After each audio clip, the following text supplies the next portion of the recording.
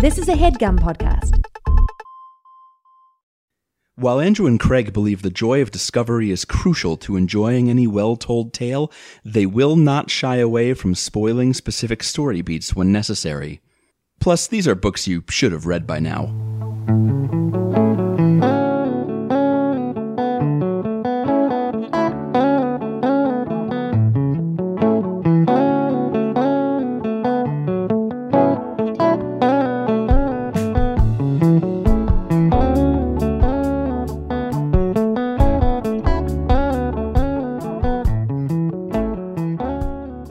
Everybody, welcome to Overdue. It's a podcast about the books you've been meaning to read. My name is Craig. My name's Andrew. Awoo. Awoo. Werewolf in London. So part of this book takes place in London. Mm-hmm. So and there's a wolf in. Is there a wolf in this? See, because I watched that Hulu show, The Bear, and like the bear, I guess, is like a metaphor or something. And now this book that you read for our book podcast, Overdue, where one of us reads a book every week and tells the other person about it, is called Wolf Hall. And so now I don't know whether to expect a wolf or not, or if it's going to be some kind of metaphor, or if it's just named after wolves, but it is not affiliated with them in any other way. So first question, can you tell me if there's literal wolves in this? No, not really, ever. Okay, great. Metaphorical wolves, like they're coming for you, like you're in the hall and the hungry wolves are chasing you, like Duran Duran. I appreciate how hard you're trying to sell this for me, but I'm just not interested anymore. Okay, see you later. I'll just talk into this mic for a little while, and we'll be good. Our contractual obligations will be met. Mm-hmm. And you wake me up when there's wolves. Yeah, it's named... So Wolf Hall is a book that I read. It's by Hilary Mantel. And it's named after a place. Mm-hmm. Not a place with wolves, though. I don't think so. It's named after where Jane Seymour, one of the queens of England, where her family had a house called Wolf Hall. Or mm-hmm. Wolf Hall. Mm-hmm. And by the end of the book, our main character, Thomas Cromwell, is very excited to go there. Tommy Cromie. But I think... Can we call him that? We should call him Tommy Cromie. But I think that metaphorically, he's in Wolf Hall for a good part of this book, because he's in it with the guys doing the things in the politics, and everybody's got ambitions, and it's history, so you know how parts of it are gonna go, but you don't know how all of it's gonna go, because Hilary's filling in the blanks. Yeah, historical fiction, baby. Yes, so this is, again, Wolf Hall by Hilary Mantel. I listened to large portions of the audiobook by Simon Slater.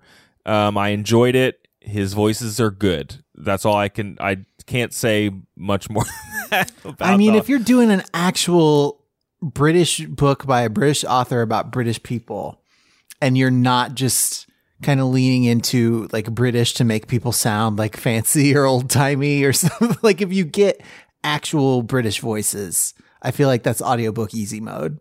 Because you're just gonna sound fancy to any tin-eared American, you know what I mean? And his Cardinal Wolsey sort of sound, is it like Decadent Bot from Futurama? What's that bot that's just like a Hedonism Bot? Hedonism Bot. His Wolsey sort of sounds like Hedonism Bot, which is really making me laugh. And yeah, some of the voices are pretty good. And I will, as we get into the style of the book a little later, I'll point out a spot where it actually really helped to be hearing portions of this book. I did read with my eyes parts of it as well, but this was a Patreon recommendation from Esther. Thank you, Esther.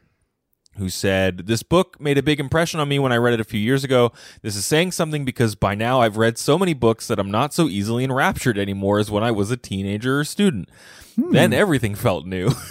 Esther's writing us a little novel here. It's a solid historical novel, a genre that I still love. The ones I love best are the ones that let me experience the past as if I'm actually in it, and this book is a masterpiece in that regard. It won the Booker Prize. It's set in Tudor England, which I was a bit reluctant about because this time in history is somewhat exploited by now for historical novels, I think. There's a whole show called The Tudors, right? Where they were all sexy. When did that show? That was like a mid-2000s. They were putting ads for that thing on buses. Like that show was everywhere. Sexy Tudors. Oh, because it had Henry Cavill, it had Superman in it. Yeah, but pre-Superman, yes? I think so. You're right. Yeah. Maybe something. Anyway, so Esther really liked the book, recommended it to us, and I read it. And I never read it before, but I was taking the subway a lot when this book came out, and lots of people had copies of it. It was a book you saw people reading.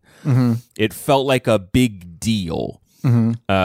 Also, it's a big book. Well, and it came out in 2009, so this probably would have been before like smartphones and Kindles would have super ubiquitous. Yeah, so you were more likely to see a book cover on the subway than you might be these days with the people with their newfangled technology, you know? And this one, you know what I mean? We're just like not talking to each other anymore because we're on our phones so much. Me going up to somebody reading Wolf Hall on the train, slapping it out of their hands. Talk to me like I'm a human. Stop reading about wolves. But I don't really know anything about the author, Andrew. Can you educate me? Dame Hilary Mary Mantel, born 1952. She's a British fiction writer and memoirist with a specialty in historical fiction. So you talked about how she'd received that Booker Prize, right? She's won it twice, and she's the first woman to do that, and like the fourth person ever. Wow. For the sequel to this book. Who said sequels are overrated? Yeah, not us. Nope. No sophomore slump for Hilary. We've never said that. So things to know about her. Her biological father wasn't really part of her life. They lived with someone named Jack Mantel, whose last name she adopted a little bit later. So she has, like, if you read pretty much any interview with her like relationship with her own body comes up. She suffered from endometriosis. Oh yeah, endometriosis, which is yes, which is a painful condition where cells normally found inside the uterus grow outside of the uterus instead. They don't go there, and that causes problems. Yeah. It's common because it is a, pain-based condition that primarily affects women and others with uteruses.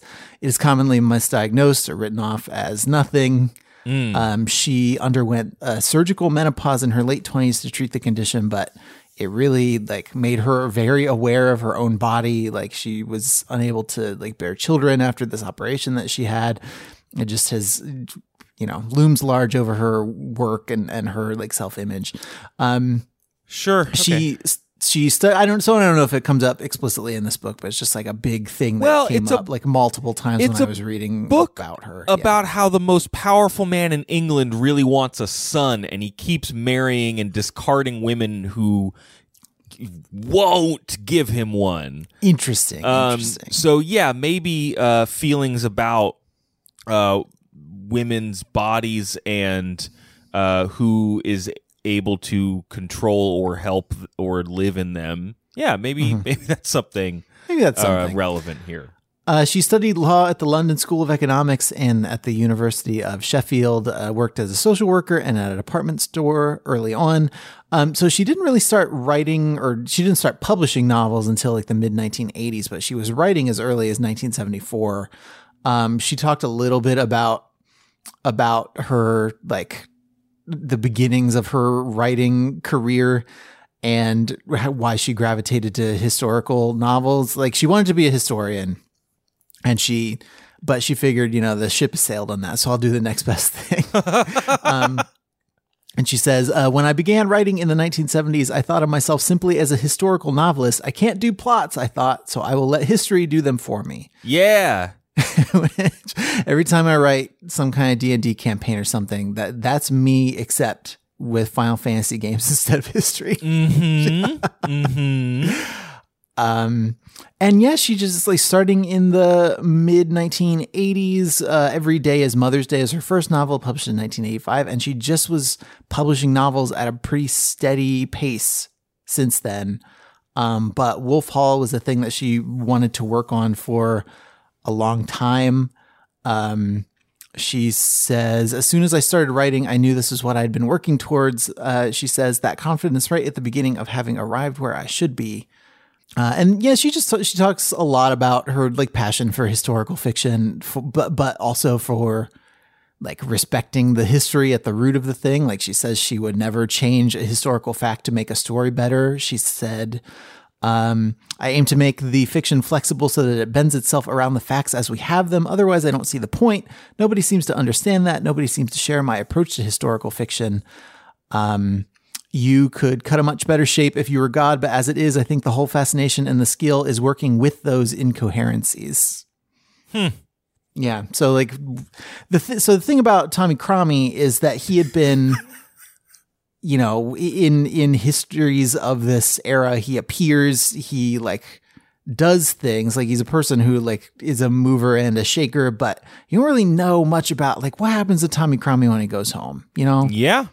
Everyone's saying this. Everyone is saying this. Yeah. And she says, you know, of Cromwell, he started out from the wrong place. So what does he achieve every day? So what he does achieve every day seems like spitting in the eye of the pattern laid down. You have to understand the 16th century is a time when ambition was a dirty word because it was like being cheeky to God.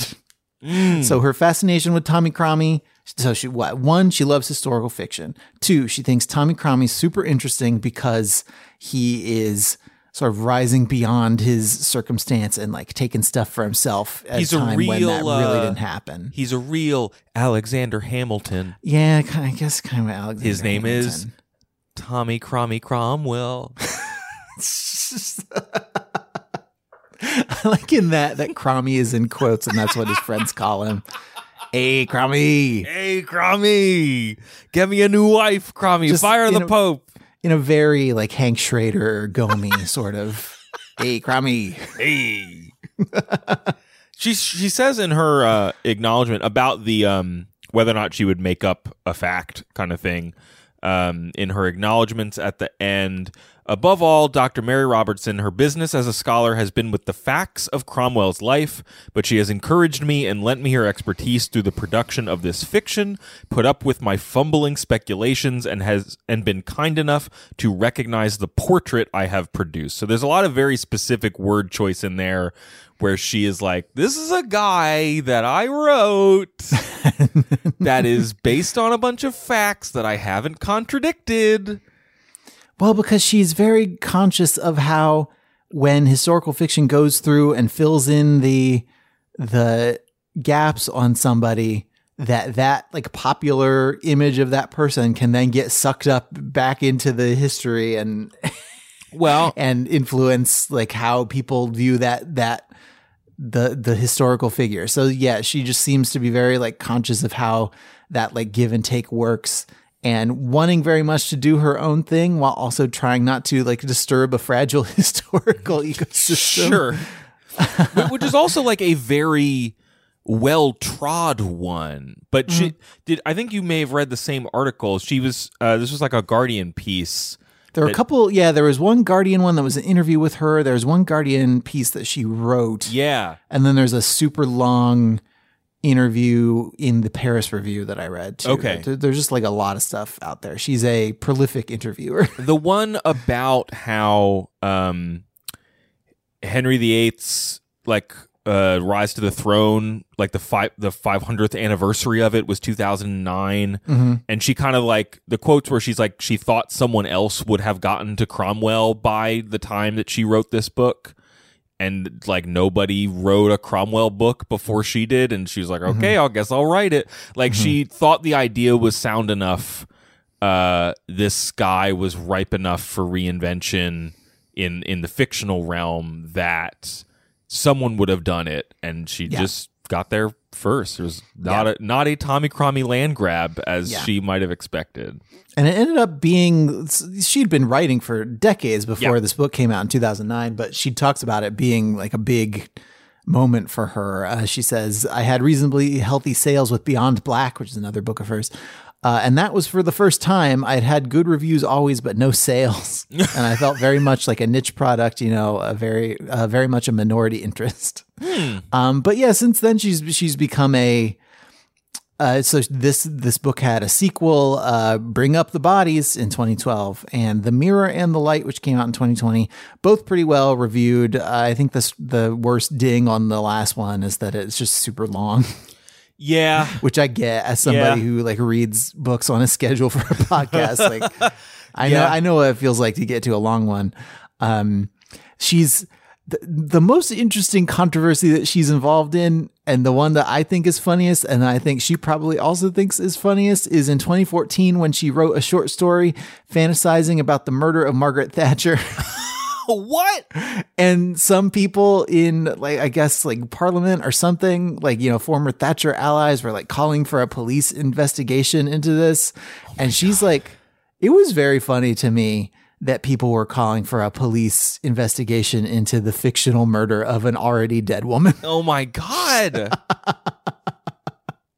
That's the power of prose. She's also said things that have like kicked the hive of the royals and of the Catholic Church. Like these are power structures that she is happy to critique. I don't want to say she doesn't have respect for them, but she's not willing to stand back and like not say anything about them when they do objectively absurd and bad things. So good for her. Yeah, it seems like a cool lady. She seems she's up right until 3 or 4 in the morning. Just, even though I think she is 70. Oh. She was pushing 70 when the last of these Wolf Hall books came out, and now she is 70, and she's still trucking. Did you see it? I didn't. I don't expect you to have an answer to this. Did you see anything on if they're going to adapt the third book? Because I think I saw that the first 2 books were part of the TV series. Mm-hmm. Maybe I could be wrong about that, but I do not know. Okay. No, though I would be surprised if something is the first profitable that either an adaptation would happen, or I don't know. You'd have to tell me about the end of this book. I feel like the ends of the previous books, like they have clear cutoffs where there's clearly more stuff to do, but they also they're each their own self-contained thing. So maybe it's okay that the third one wasn't out when they were doing that adaptation. Yeah. I don't know. I'm talking a lot for somebody who doesn't know anything about. No, and this is all very helpful. That's podcasting, baby. I had a long book to read, so I'm glad that you read all the stuff she said about the book that she wrote. Well, so yeah. Let's take a break, and then I will tell you about the wolves in the hall.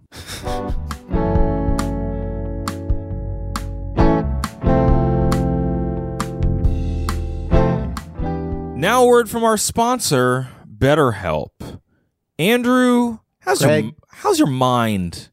Bad. Okay. Usually. Is it something you think about taking care of?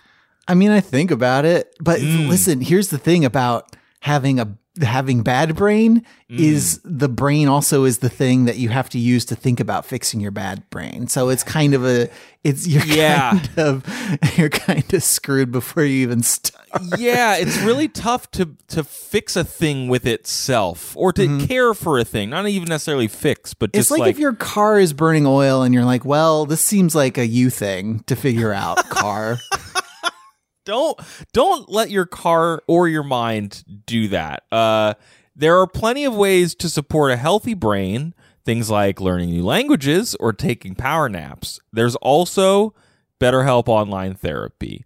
I know people who've used BetterHelp. It fits into their lives and into their routines. Because it is online therapy that offers video, phone, and chat-only therapy sessions, so you can schedule them as you need to, and you don't have to talk to a person face-to-face if you don't want to. I don't know how that maps to the burning car analogy, but like if you don't want to talk to the mechanic, you could like text him. I think I don't think you need to do any mapping. Like, that's pretty clean. Okay, good. Okay, great. And I think in general, folks who are having trouble like working on their mind only with their own mind could maybe benefit from someone to talk to in therapy. I think it is a good thing that if you are interested in, you should try it. Therapy is good. Yeah. We don't want to get political, but we think therapy is good. Yeah. And as I said, BetterHelp is online therapy that you can use. It's more affordable than in-person therapy, and you can be matched with a therapist in under 48 hours. I have a call to action here, Andrew. Craig. Our listeners get 10% off their first month at betterhelp.com/overdue. That's betterhelp.com/overdue. Care for your mind as if it were your car with BetterHelp.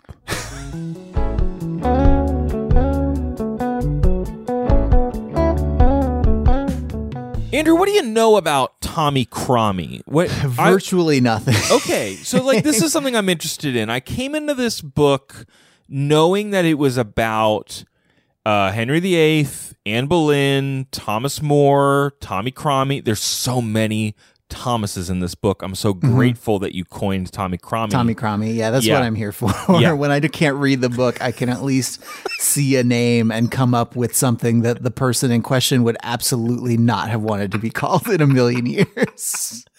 And it's just like I went through the American public school system, so I have a very shallow knowledge of what happened during this time I am stealing period. this joke from somewhere. I don't remember where, so forgive me. I'm sure somebody in our Discord server will know the second they hear it. But England is just the empty husk that America was born from, and that's really all you need to know about it. Okay. At least that was it in our education. It's like we kicked their butts one really big time, and then another later time that we didn't spend as much effort on, and then and then I don't know, we just kind of bumbled through until we get to the world wars when we are friends. The parts of this that light up some synapses in my brain are all of the like. I worked really hard in my Euro history class in high school to get a good AP score because I thought that was something, and so like there's a lot of random names from the Renaissance dislodged in my brain. Like I know that Erasmus is the Prince of Humanism. Do I really know what that actually means? No, I wrote it on an index card so I could pass a test like a doofus, but here I am. Like a Nathan Fields character. And so like all of the people that populate this book, or many of the people that populate this book, are like floating around in the punch bowl of my mind. But I don't really know how they all go together, and I haven't consumed a lot of Tudor media. I never watched Sexy Tudors. No, I've not watched Sexy Tudors. I just generally don't find the royals super fascinating as a topic, just like whether you're talking about their modern incarnation or anything else. Yeah. Past incarnations. And that's not to say that it's not an interesting field of study. It's just not something that's ever. Here's why my thing is Roman history, is because you still are talking about like being aware of the Ides and like Caesar and like columns and all that stuff. Still talking about it. Nobody is just out making analogies about Tudor England for a general audience. Like I feel like the metaphors aren't as deeply rooted. Okay, fair enough. It isn't okay. I can't. So I'm not saying that's why I like one more than the other. It's just like when I was trying to work backwards to a justification, that's kind of where my brain got to. Yeah, that's fair. And I'm also familiar with, and I do think that this book is explicitly in conversation with the play A Man for All Seasons. Little Caesar's Pizza? Like, there's no Little Tudor Pizza. Big Tudor's Pizza. Let's get it going. Big Tudor's Pizza. Anyway, I apologize. There's a lot of two for deals on the Big Tudor's menu. Ooh, two for Tudors. Hey, It's a Tudor's twofer over here on Tuesday. But then as soon as one of their pizzas gave somebody indigestion, you would get a lot of negative media coverage about Tudors. No. And the Anne Bologna pizza from the Tudors. The Anne Bachovi. You were saying something about the book. Every pizza has 8 slices for Henry VIII. With our Tudor theme. One for each wife. A Man for All Seasons is a play by Robert Bolt. It was also made into a film. I was recently, a few months ago, like sitting in on rehearsals for production of that play. I've read it before. And that's the one that is like, oh, remember in the 20th century when the Catholic Church canonized Thomas More as a saint for being a martyr, for sticking up for the fact that Henry VIII shouldn't have been allowed to get remarried? Remember that guy who was this big humanist and we all loved him? And sure, he thought every Protestant was a heretic and may or may not have led a really severe burning campaign that is depicted in this book. He's a real nice guy who lived his principles all the way to his death. And in that play, Thomas Cromwell is like a snake got turned into a person. Like the snake from the Garden of Eden is now a person in that play. He's just an evil guy whose job is to be evil.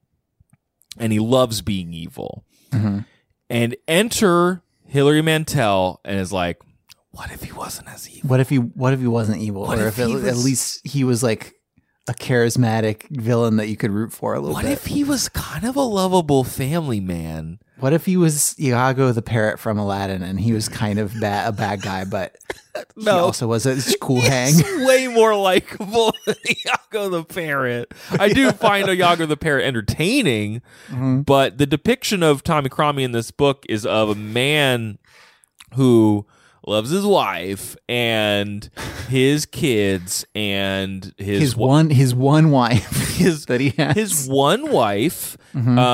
He does flirt with a couple of characters of historical note. Yeah, I mean, he's married, not buried.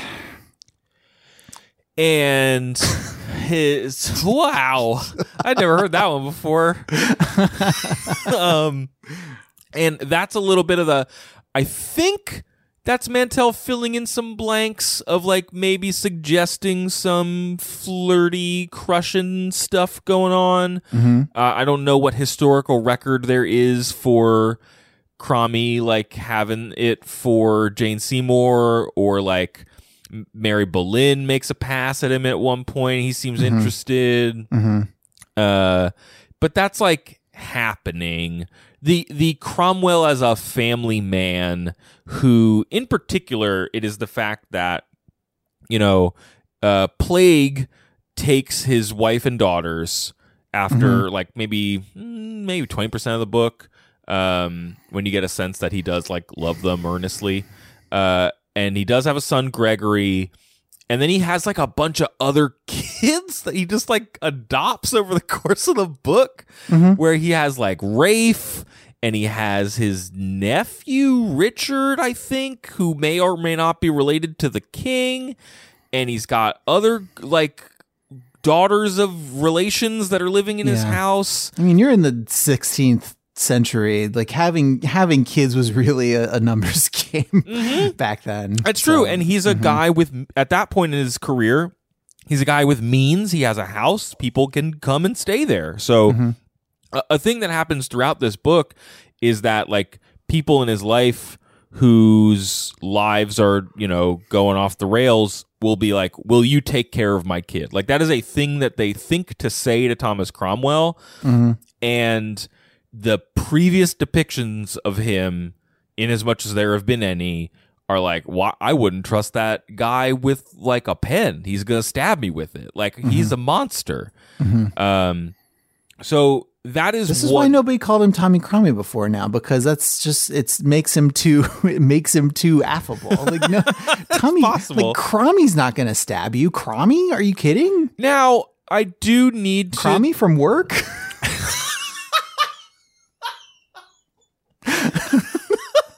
We all love Cromie. He loves it when we push him around and make fun of his ties. Mm-hmm. He's never going to come back and dox us. No. Because I think basically like Cromwell would be really into doxing. He is definitely in those days it was just like stapling a document with somebody's address on it, like up on a bunch of pubs or whatever. So Cromwell has definitely in his life, not depicted like necessarily on screen in the book, but he has killed people. He has done untoward things. He has probably, but it's never really talked about too much, slept around and maybe fathered some children he's not caring for. Cool. He loves to bet. He has a bit of a bet. It's not a like a Michael Jordan betting vice, but he does like to bet. He does help orchestrate a lot of kind of plundering, and he bullies people, and he sort of kind of comes to the conclusion that with the dissemination of printing presses and things like that, there's a lot more material to charge people with treason with. It's Twitter. Yeah. He basically talks like there's a part where they're revising the Treason Act in England. It says, when the last Treason Act was made, no one could circulate their words in a printed book or bill because printed books were not thought of. He feels a moment of jealousy toward the dead, to those who served kings in slower times than these. Nowadays, the products of some bought or poisoned brain can be disseminated through Europe in a month. So yeah, just Twitter, but 500 years ago. Yeah. and he's the one being like, we can prosecute people for their tweets. Mm-hmm. Like he comes up with that idea. I just love that we get to and this I think we can blame tech bros for this, but we get to 2009 and there are a bunch of guys on cocaine in a room being like, well, disrupting communication has always been an unalloyed good. Like that's and they're reading this book being like, I like this Tommy Cromie guy. Mm-hmm.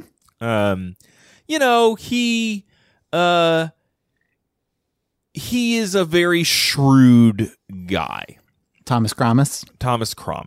Mm-hmm. And what is this? This is an explanation of how he works.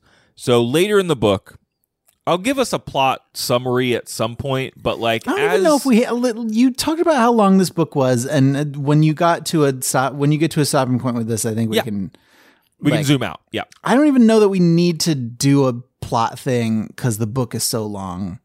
So maybe we just do like no plot only vibes, but it's obviously Tommy Cromie is the central figure in here. So tell me more about how Tommy Cromie hit you. And because I mean, it's clear that Mantel loves Tommy Cromie to the point like, well, and I'm saying that in a like, she finds this character fascinating to write about and likes spending time with him and likes like inventing stuff. Yeah, it's not because people have made the, why are you whitewashing Tommy Cromie? Well, no, people have made the like, oh, she's in love with this character and she's taken so long on this last book because she doesn't want to kill this guy who she loves so much. Like people have made that worse version of the argument. So I want to make it clear that that's not what I'm making. Oh, sure. But she's like, she finds this guy the most interesting part of this historical period. And I'm sure that comes through in the book. So yeah, let's spend some more time with Tommy Cromie. Okay, sure. There's two different block quotes that I'll kind of read here. Okay. One is a little later in the book. I'll explain how he gets here, but Cromwell is hanging out with Henry VIII. He's like one of his most trusted advisors. And this is a little block about how he relates to the king. Listen to this, Andrew. Tell me that you've never had a boss like this. Okay. The king is a complainer too. He has a headache. The Duke of Suffolk is stupid. The weather is too warm for the time of year. The country's going to the dogs. He's anxious too, afraid of spells and of people thinking bad thoughts about him in any specific or unspecific way. The more anxious the king becomes, the more tranquil becomes his new servant. That's Cromwell. The more hopeful, the more staunch. And the more the king becomes the more the king snips and carps, the more do his petitioners seek out the company of Cromwell, so unfailing in his amiable courtesy. So he's got this thing where he's like really good at listening to the king, really good at balancing the king's moods. And then on the flip side, nobody likes this complaining, mad, sex-crazy king, so they're all going to come to the nice Cromwell guy, and then he can traffic in all their information. Truly a Jared Kushner of the 16th century. Jared Kushner wishes. My God. He wishes he could be Tommy Cromie. The other thing, I don't remember. I think this is just Mantel talking. I don't think this is someone, a character speaking about Cromwell. He never lives in a single reality, but in a shifting shadow mesh of diplomatic possibilities. While he is doing his best to keep the king married to Queen Catherine and her Spanish imperial family by begging Henry to forget his scruples, he will also plan for an alternate world in which the king's scruples must be heeded and the marriage to Catherine is void. And that is Cromwell learning from Cardinal Wolsey, who he spends the first half of the book working for. I think that passage may even be more about Wolsey than Cromwell, but it explains this worldview that is very pragmatic, not motivated by ambition, but also motivated by that part of ambition that's like, well, let's just get things done, man. Like, what are principles? I'm just going to do stuff. Well, it's like ambition and then knowing how to use power once you've got it. It's like, yeah. Yeah. Lord save me from people who don't know what to do with power when they have it. Like, gee whiz. Jesus pleases. I do, I'll back up and just say, we don't need to do a full plot blow by blow because you could go read a history book. You could go read a history book. But... Or you could read this book. And I think this book, is a great. Do you want to go read about history, but you need a story to latch onto first? I do think this does that. This is when historical fiction works really well for me. It is I need to go look up if that really happened. How did that happen? Yeah, it's the boy. I need to jump down a Wikipedia hole about whatever subject this book or show or movie or whatever is covering. It's a real Chernobyl situation. True. Yes. The opening of this book, and this is something that I think in one of those articles Mantel is this is when I knew this book was working. She loved the first page that she wrote. It just says in quotes, "So now get up. Felled, days silent, he has fallen, knocked full length on the cobbles of the yard, his head turned sideways, his eyes are turned toward the gate, as if someone might arrive to help him out. One blow, properly placed, could kill him now." That is the first paragraph of this book. You don't know who she's talking about. I came into this book not really knowing what the deal was, not knowing that it was exclusively a Cromwell book. I kept waiting for it to be an ensemble historical tale, or a book with wolves in it. Also, that real wolves. And she really waits a long time to even drop his first name, and she just uses this he in addition to the other characters that are in the scene. But the first time you meet this character, he's a little kid, and his abusive dad is beating the crap out of him,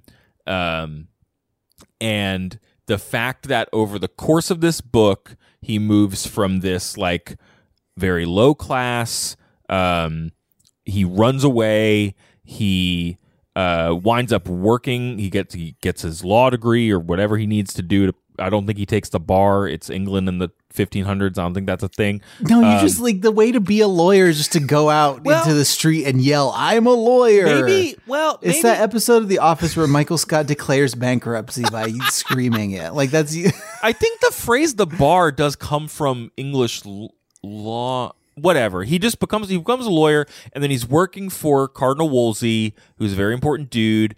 And then Wolsey becomes unimportant, and he starts working for the king. And then by the end of this book, the king has invented a title to give him, a title that allows him to go into churches and be like, nah, you're not supporting the king enough. Gotta take all your money. Like, he has come up with, he's gone from this working for his, like, in poverty as a child to the king's right-hand man, and the king needs to invent power to give him. Like, that is the arc of this book. Because he doesn't have any power within the rigid and pre-established structures of English society, yes? A little, yeah. That is part of what Mantel is drawn to about him, obviously. Well, yes, because he is moving through ranks in a way that no one else in this world is. It's a very American tale.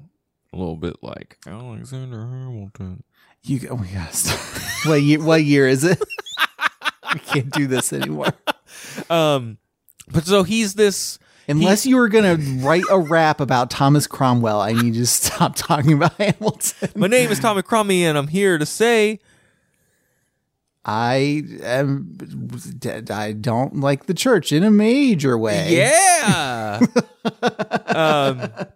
And so along this kind of rags to riches tale, we get a very... Okay, so the book uses this he thing that I mentioned, what I have in my notes here, as in the not-so-royal he. Get it? That's funny. I don't care who you are. That's just funny. That's just funny. This is from Mantel's Guardian piece. Wolf Hall attempts to duplicate not the historian's chronology, but the way memory works. The decision about the book was taken seconds before I began writing the So Now Get Up scene. The events were happening now in the present tense, unfolding as I watched, and what followed would be filtered through the main character's sensibility. He seemed to be occupying the same physical space as me with a slight ghostly overlap. It didn't make sense to call him Cromwell, as if he were somewhere across the room. I called him he. This device, though hardly of Joycean complexity, was not universally popular. Most readers caught on quickly. Those who didn't complained. And so there is this energy that the book has where anytime you just like get he, it is Cromwell. Is like a capital H he, or is it just the word he? It's just anytime a character, if she is not in the middle of following up on like what the Duke of Norfolk is doing or what Dr. Cramer's doing, like if it's a new paragraph for like a new line of dialogue and she says he, she means Cromwell. And it's this very close third person. Like Cromwell's very observant. He will observe people a lot, and that's why did I say that? He will observe people a lot. Jesus. I say that about you my when you're God. just like when you're looking at something. I'm like, boy, you're observing that a lot, huh? He will discern things about people based on how they're behaving and whatever. So that but we don't get an interiority or a perspective shift to anyone else other than him. So there's this thing where like, whenever we get into a new chapter and she starts talking about another character, I'm always like, well, Cromwell's in the room. And then he does something, and then I'm like, okay, that's him. This is a thing that I found was actually very helpful to have the audiobook for, because the Cromwell voice is very distinctive. And so you right away know, because some of the dialogue isn't in quotations. It's like she's doing that thing where she kind of summarizes what characters are saying. Okay. A little bit, but they're also like, but it's not. And then he said, it's like, he's thinking this, blah, blah, blah, blah, blah, blah, blah, blah, and it just happens to be outside of quotation marks, so you know it's not the literal thing that transpired. Right. And in audiobook, that's actually pretty clean because the guy will still do his voice a little bit, which is helpful. But it just has this feeling that like, whatever happens in this world, Cromwell's involved. Like that's the upshot of it, which is kind of neat, and it was certainly not what I expected at all going into this book. Right. I guess like so like part of this book is Cromwell's guys. for lack of a Cromie's boys. If you asked who Cromie's guys were, Cromie's boys. who are your guys, he'd say Cardinal Wolsey and King Henry. Those now, are when his you guys. when you say Cromie's guys, like these are the people who. What's his like? They're his friends, or no? It's rough to include the king in there because it's like, well, are they his friends? Are they the people who he relies upon for his power? Are they the people who he confers power upon with his super smart, handsome Tommy Cromie thing? It's the middle one, whatever you said. I was using it kind of in the in the Mark Maron "Who are your guys" sense. I'm not familiar with. Oh, it's the who are your favorite guys? Like who are the people you derive influence from? I don't know that I've listened to that podcast in like a decade. Yeah, nothing against Mark Maron. Yeah, he's a talented actor. So he was in that Joker movie. He was in Glow, which I know. rip in peace That's Glow. actually what I really like for getting canceled a season before it should have. Netflix, thank you very much. True. No, his guys are the people that confer power upon him and allow him to pursue heretofore unprecedented power. So Wolsey, he actually has like a kinship with. Wolsey's the guy who's like the hedonist bot that I said. He's the cardinal. I think he's also the Lord Chancellor of England, so he's also in charge of all the courts. And he has amassed like a lot of personal wealth. He still serves the Pope because he's a cardinal. And if we haven't said it already, Henry VIII wants to get divorced because his wife won't give him a son. And so his wife is Queen Catherine, who has ties to I think the Habsburg Empire. Maybe that's a little later. I don't remember. The empire that's like connected to Spain and Italy. And the Pope's involved, and the Pope has to give approval. And also, the king wants to boink this lady Anne Boleyn, and she's from France, sort of. And so it would be like an allyship with France, which is interesting to him also. Okay, because if it weren't for that like political motive, if it were just she won't give me a son, it's like you're the king. Like, can you not just impregnate somebody and say that it's so hers? There are definitely characters in this book that are his spawn by other people, and they kind of just go away. Some of them,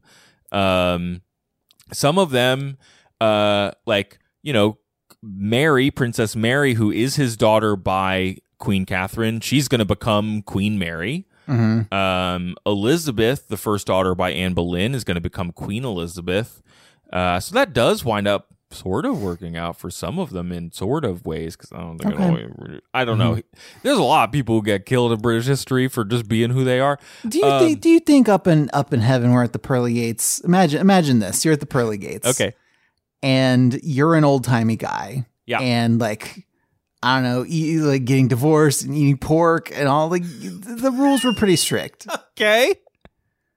And you see somebody coming up like poking at their iPhone, and they get in, even though they got divorced and they did all the stuff you weren't allowed to do. Do you think the old timey guys are like, God, there goes the neighborhood. They're just letting anybody up here now? I bet they are. Mm-hmm. I bet a bunch of them are like, I'm the king. I'm a literal king. And they won't let me in because I divorced. Or they did let me in and they won't let me be in charge of anything. It sucks up here. So, yeah. So that's the motivation. If you haven't studied your British history in a while, King Henry really wanted a son. There's an interesting little passage in this when at some point after Cardinal Wolsey has failed to deliver this divorce, or actually King Henry wants an annulment because Catherine was his brother's wife, and they actually take Catherine to church court to make her prove that she. It's something where they have to. I would watch this show, by the way. Yeah, church court. They have to. A bunch of men just decide that she didn't have sex with the king's brother, who is now dead. Which if you've got a problem with men just deciding stuff, I've got some bad news about history for you, my dude. And because of that decision, Henry can't get his marriage annulled because they did some biblical, like, close reading to let him marry her in the first place. And now that he wants out, he's trapped in it. And the Pope won't let him out. And that's just imagining that scene from any sort of legal drama where you've got a bunch of like law students like reading frantically through a bunch of books trying to find the statute that'll how to get away with murder, but and it's like that, but a bunch of monks with like 8 Bibles trying to find a reason why the king can get married again. Okay, so that is like okay. Knowing that that's what this book was about, I was like, I think if I were taking a little bit more time with this book, not reading it for the show, I might have lingered in the Cromie family stuff a bit more, because a lot of that stuff is just about him taking care of the next generation. Like, there are some occasional like attempts at, getting people married to good partners and, caring for this kind of menagerie of people that are living in his house. And I kind of kept turning the page wondering how Mantel was going to not quite like Generation Remix the story I'd heard before, but like what was her take on these events, knowing that this is the Cromwell that she's working with. And then when we finally meet Moore and he's kind of this jerk, he's just, this guy's a saint. And in this book, he is not. Like, he's a real mean guy. Really missed an opportunity to say he's a saint, and in this book he ain't. But that's okay. Not everybody's quick on their feet. He's just really a jerk in this book, and even in the audiobook, he's like, "Yeah, I'm Thomas More," and it's like, it's like really driving home that from Cromwell's perspective, in particular, he's this like nasty guy. Even though Cromwell sort of respects him anyway, whatever. But I found myself moving through the book to get to like, okay, I'm getting a lot of access to Cromwell and Henry together trying to plot this stuff out.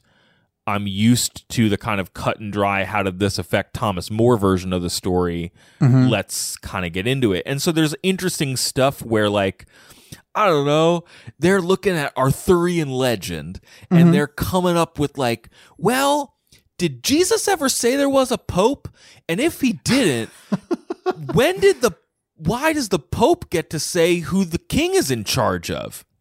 And they kind of backdoor their way into, at one point when he's talking about the Act of Succession, which very late in the book, Thomas More is in jail because he won't swear to the Act of Succession, which formalizes King Henry's position as the head of the Church of England after they got rid of all the Catholic churches. And it also means that his daughters will be queen after him, and everybody has to swear to it or else they go to jail. I do like the thought of like these people picking at the foundation that undergirds the entire church, but for their own, just for stupid reasons. Yeah, and that's what's really. I think that is one of the things that makes this story of history kind of compelling. There's a couple really clear characters making decisions that reshape Europe for centuries, but their reasons are very personal and awful. Well, and we didn't talk about, I don't think we talked about this when we talked about Mantel at the top of the show, but another thing to know about her is that she was Catholic sort of as a child and teen, but then renounce feels like too strong a word, but she wasn't a Catholic anymore. But she's talked in interviews about still like having that Catholic guilt cop like living inside her. Yeah. And some of the criticism of her work has focused on how it could be perceived as biased toward the Catholic Church. And I think we're starting to get into a little bit of that territory here, maybe possibly. So I just wanted to bring up that it's been a thing that people have talked about. No, that's helpful to know, because she also makes room for Cromwell to be kind of this like secret Protestant, where early in the book there's talk of him like importing works by Luther, There's this other Bible that I'm forgetting the name of. Bible 2? Sequel to the Bible? It's a particular the Tyndale Bible. Is this but the King James version happened after all this, yes? Yeah. I feel like that's like a 1600s thing. 1611, yeah. Mm-hmm. And the Tyndale Bible was like, as depicted in this book in particular, like it's pretty scandalous in terms of like, going against the Catholic Church and things like that. And so like there's room in the margins for Cromwell to be this guy who is like, he's kind of into that stuff, even if he's not like living it day to day. Partially because he's like, I don't think he has great feeling for the Catholic Church as an institution, or at that point in time, the church as an institution, though he does seem to hold the Bible and its teachings in some esteem. So it's, you have to reconcile that with this guy. Yeah, I mean, I think there is room for like, this Jesus guy seemed pretty cool, but I don't know why the church is keeping my boy Henry VIII from getting married to his 19th wife. I just don't get it. And there's a lot of, the book takes a lot of pains to paint clear the political reasons and the political fallout from any of these decisions, these marriage decisions. And I think a lot of the family stuff where he is attempting to get his like son and adopted sons like married to good people and stuff like that, I think some of that is supposed to resonate with this like, the top level narrative a little bit. When it was clicking for me that's what that was doing. But so yeah, he's coming up, he's this guy who's like, helping the king craft laws that will allow the king do whatever he wants and assure him his, what he wants to have, which is then complicated because Anne Boleyn doesn't give him a son either, and this book ends before that becomes a big problem, but it's gonna be a problem. Thanks, history. Spoiler alert, history. Yes. And so you asked toward the beginning of our discussion, like, about this book's end and kind of where it leaves off. Yeah. So I did see a quote from her where, as she was writing this one and she got to the Thomas More trial, which is like very different from A Man for All Seasons. If your like experience with Thomas More is that and like history books, like this is going to be different for you. Get ready. Some of the like immediate facts are the same, but the way it's handled is different. She realized that like, oh, that's going to be the end of this book. Like we're going to get to the point where Thomas More is dead. We've gone through like Cromwell has become the person who will see Thomas More through to his end. And then the next phase of the story will start. She realized it wasn't the close of a chapter. It was like the close of the book, I think. And so that does give it like a decent sense of finality, like a shape. Yeah, because, and I think this to me is the biggest like departure from my expectations. R.E. Tommy Cromie is that the entire Thomas More sequence in the back quarter of the book, he is like actively trying to help Thomas More get out of this, and Thomas More is like, the way it's depicted, he's like the only person in England who won't swear to this oath, and he won't even tell you why. He's like, pleading the fifth to get out of it, and he knows he's going to get killed. Fifth Amendment didn't exist yet, so I was using a colloquial idiom, but fair enough.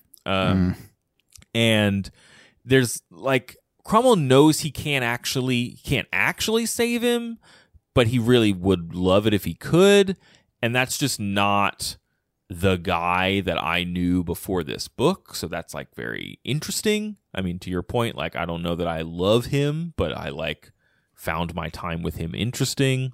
And then the other big thread of this book is we've talked a little bit about it, is just like all of the women in this book and what power they do and don't have. I found it interesting. So we have so we've got to have at least a couple of queens or queens to be. I don't know Yes. how much agency they have or how they are depicted to the extent that they're depicted at all. Yeah, so we get time. Cromwell becomes a guy who goes to all these queens, so Henry doesn't have to. The first like more developed character we meet is his late wife Liz, whom he loves, and he has interesting conversations with, and by all accounts, it's like a happy marriage. There is this little bit where like they're in bed together, like going to bed and like talking about the events of the day. And she's asking him about this whole, like, why does Henry want a divorce thing? And he's like, why do you care about that? And he's like, he wonders, why should my wife worry about women who have no sons? Possibly it's something women do, spend time imagining what it's like to be each other. One can learn from that, he thinks. And I was like, what? Okay. But then we do spend a lot of time with Anne Boleyn, and we spend time with Mary Boleyn, her sister, and we spend time with Queen Catherine, and yeah, they are certainly like products of their circumstances. Everyone who's not Anne Boleyn or King Henry or maybe Tommy Cromie thinks that Anne might be a witch because she's clearly, to cause all this trouble, she must have entranced the King of England. And Catherine is like, what am I supposed to do? I've tried to have his kids so many times, and now I'm dragged in front of church court.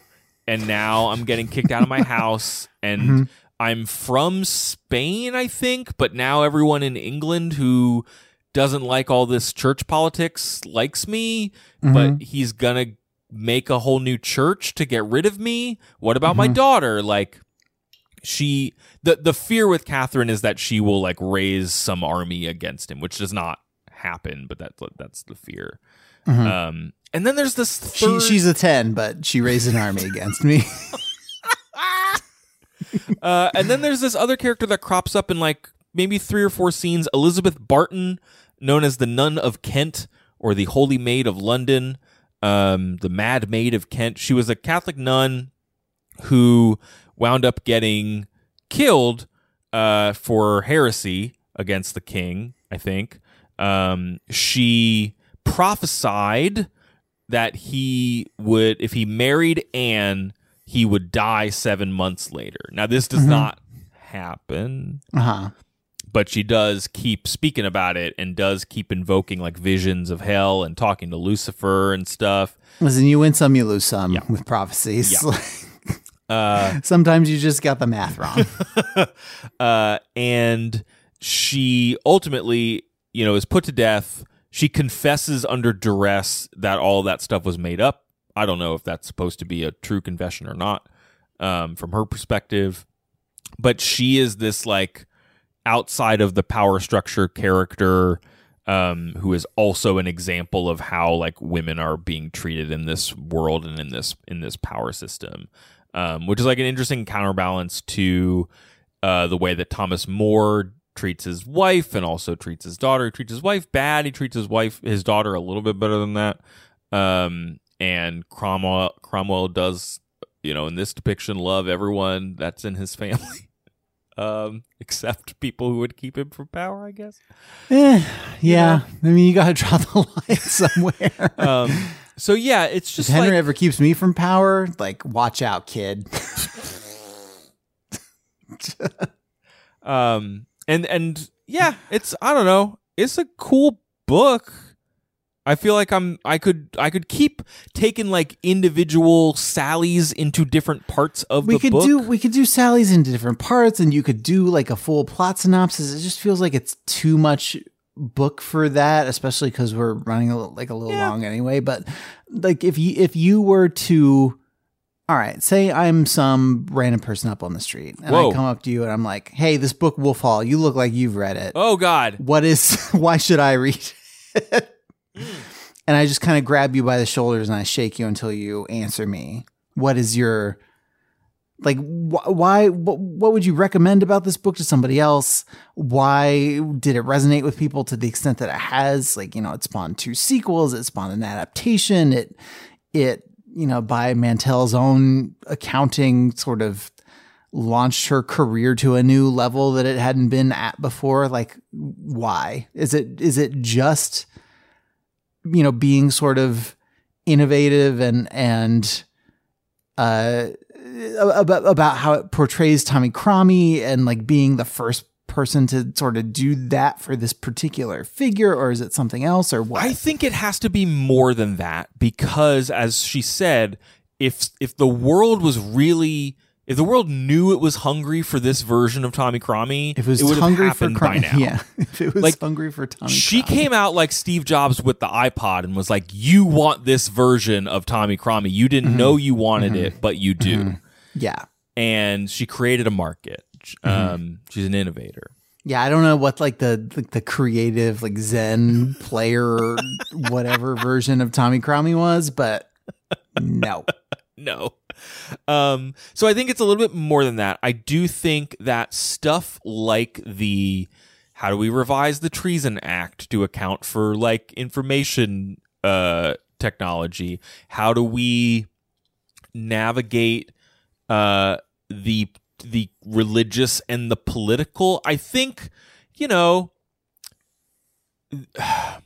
are plenty of people for whom religion does not feel political.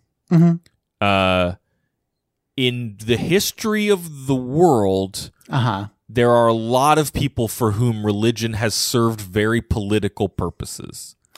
That's very diplomatic of you to say, right? And I respect the effort that you have made so much that I have no follow-up statements. You can tell by the labor that I'm taking, but I think this book is a really interesting view of those ideas. Like, I thought the stuff around, like, how are these characters going to justify this, like, man's selfish decision using the apparatus of government and a continent's worth of religious people? Like, how are they going to square that circle?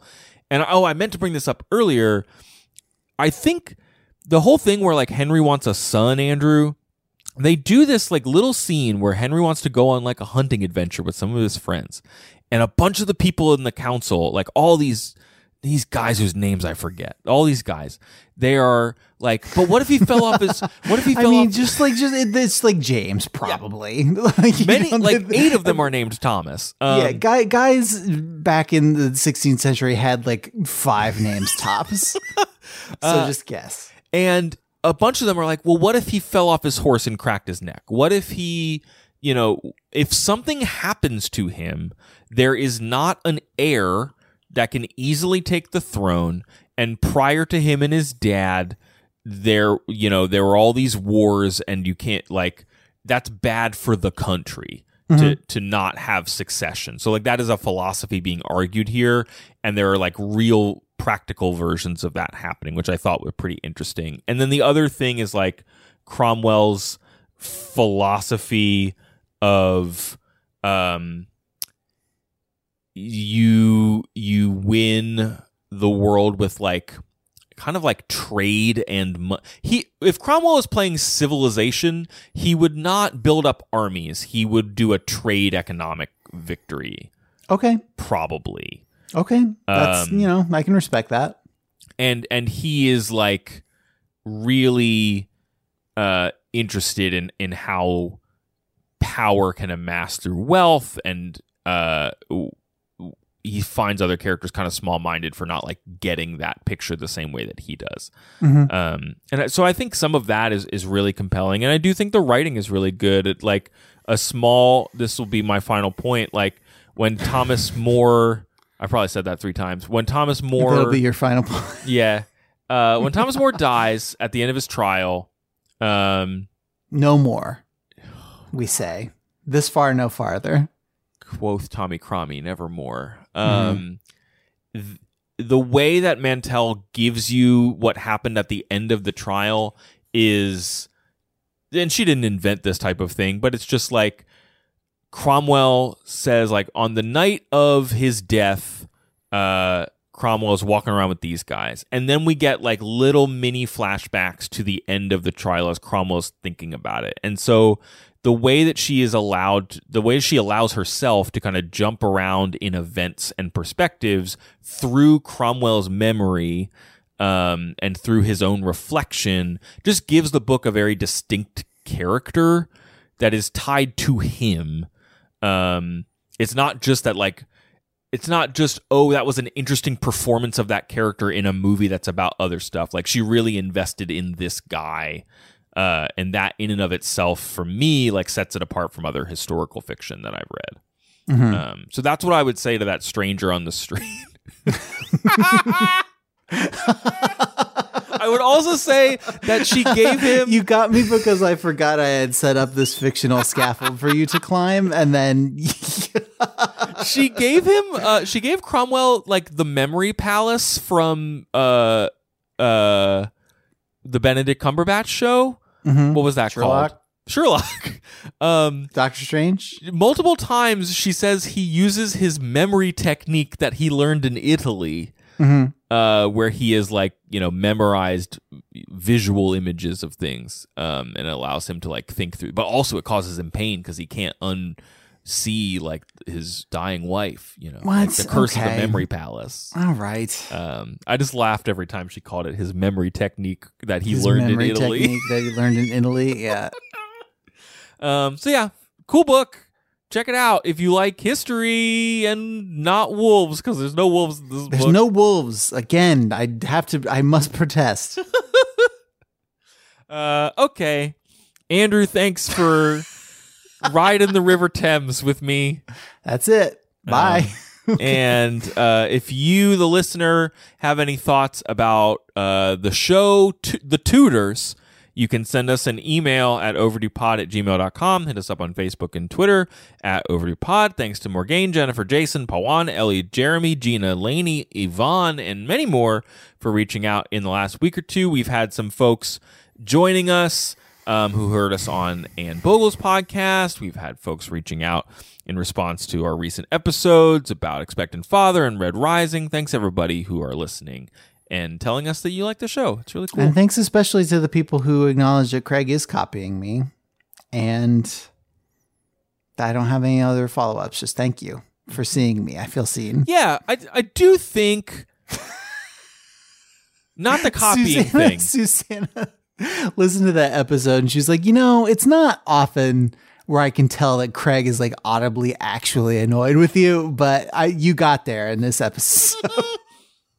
That's an accomplishment. You should be proud. I know. Usually it's sort of a put on, like part of a bit, but I think one of our very nice listeners, I think, like either in our Discord or tweeted at you or something and just said like, you've also been a dad all these years, and like in a moment where we're talking about me becoming a dad, like it's like worth being like, hey Andrew, you're a good dad. Oh, hey, thanks. So that's what I wanted to say. Thank you. And yeah, I'm copying you. I'm stealing everything that you've done. Yeah. No, I know. You don't have to tell me that part, but thank you for telling me the other part that I didn't know. Well, you should. I hope you know it every day.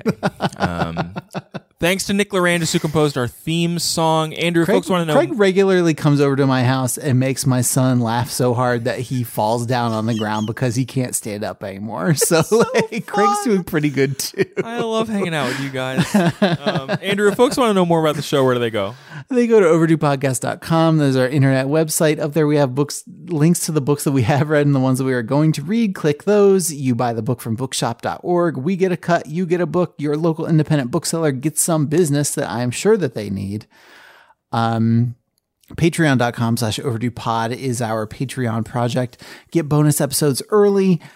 Dip into our current long read project right now. That is Goosebumps, which is a bridge to Spooktober that we are building out of R.L. Stein's Goosebumps books. Some of the original, most formative versions of those books. Yeah. Next week, I am going to be reading... No, wait. No, next week we have all read Our Man in Havana by Graham Greene. All of us have read it. But Anne Bogle from What Should I Read Next has reciprocated, has appeared on our podcast Yeah. And read Our Man in Havana with us. We recorded this a couple of days ago, and it was a fun episode. So I'm looking forward to putting it out there. And I think has a much she has just like such a soothing like podcast voice. Oh boy. It's a nice energy. That really like I'm just out here and I sound the way that I do and I can't. But no, it was a super fun conversation. Again, if you haven't listened to our episode, our interview with her on What Should I Read Next, go listen to that because that was also fun. Yeah. And our August schedule should be up shortly. I can give it to you with one exception if you want it. Sure, give it to me. So Our Man in Havana, The Cat Who Saved Books by Sasuke Natsukawa, Wittgenstein's Mistress by David Markson, My Brilliant Friend by Elena Ferrante, our Patron's Choice episode, the airport boy that we picked this month, John Grisham with The Firm. Mm-hmm. And then we have we're planning our bonus episode for August. We don't have the book picked, so keep an eye on social media for that. Yep. Okay, everybody. Thank you so much for listening. And until we talk to you next time, please try to be happy.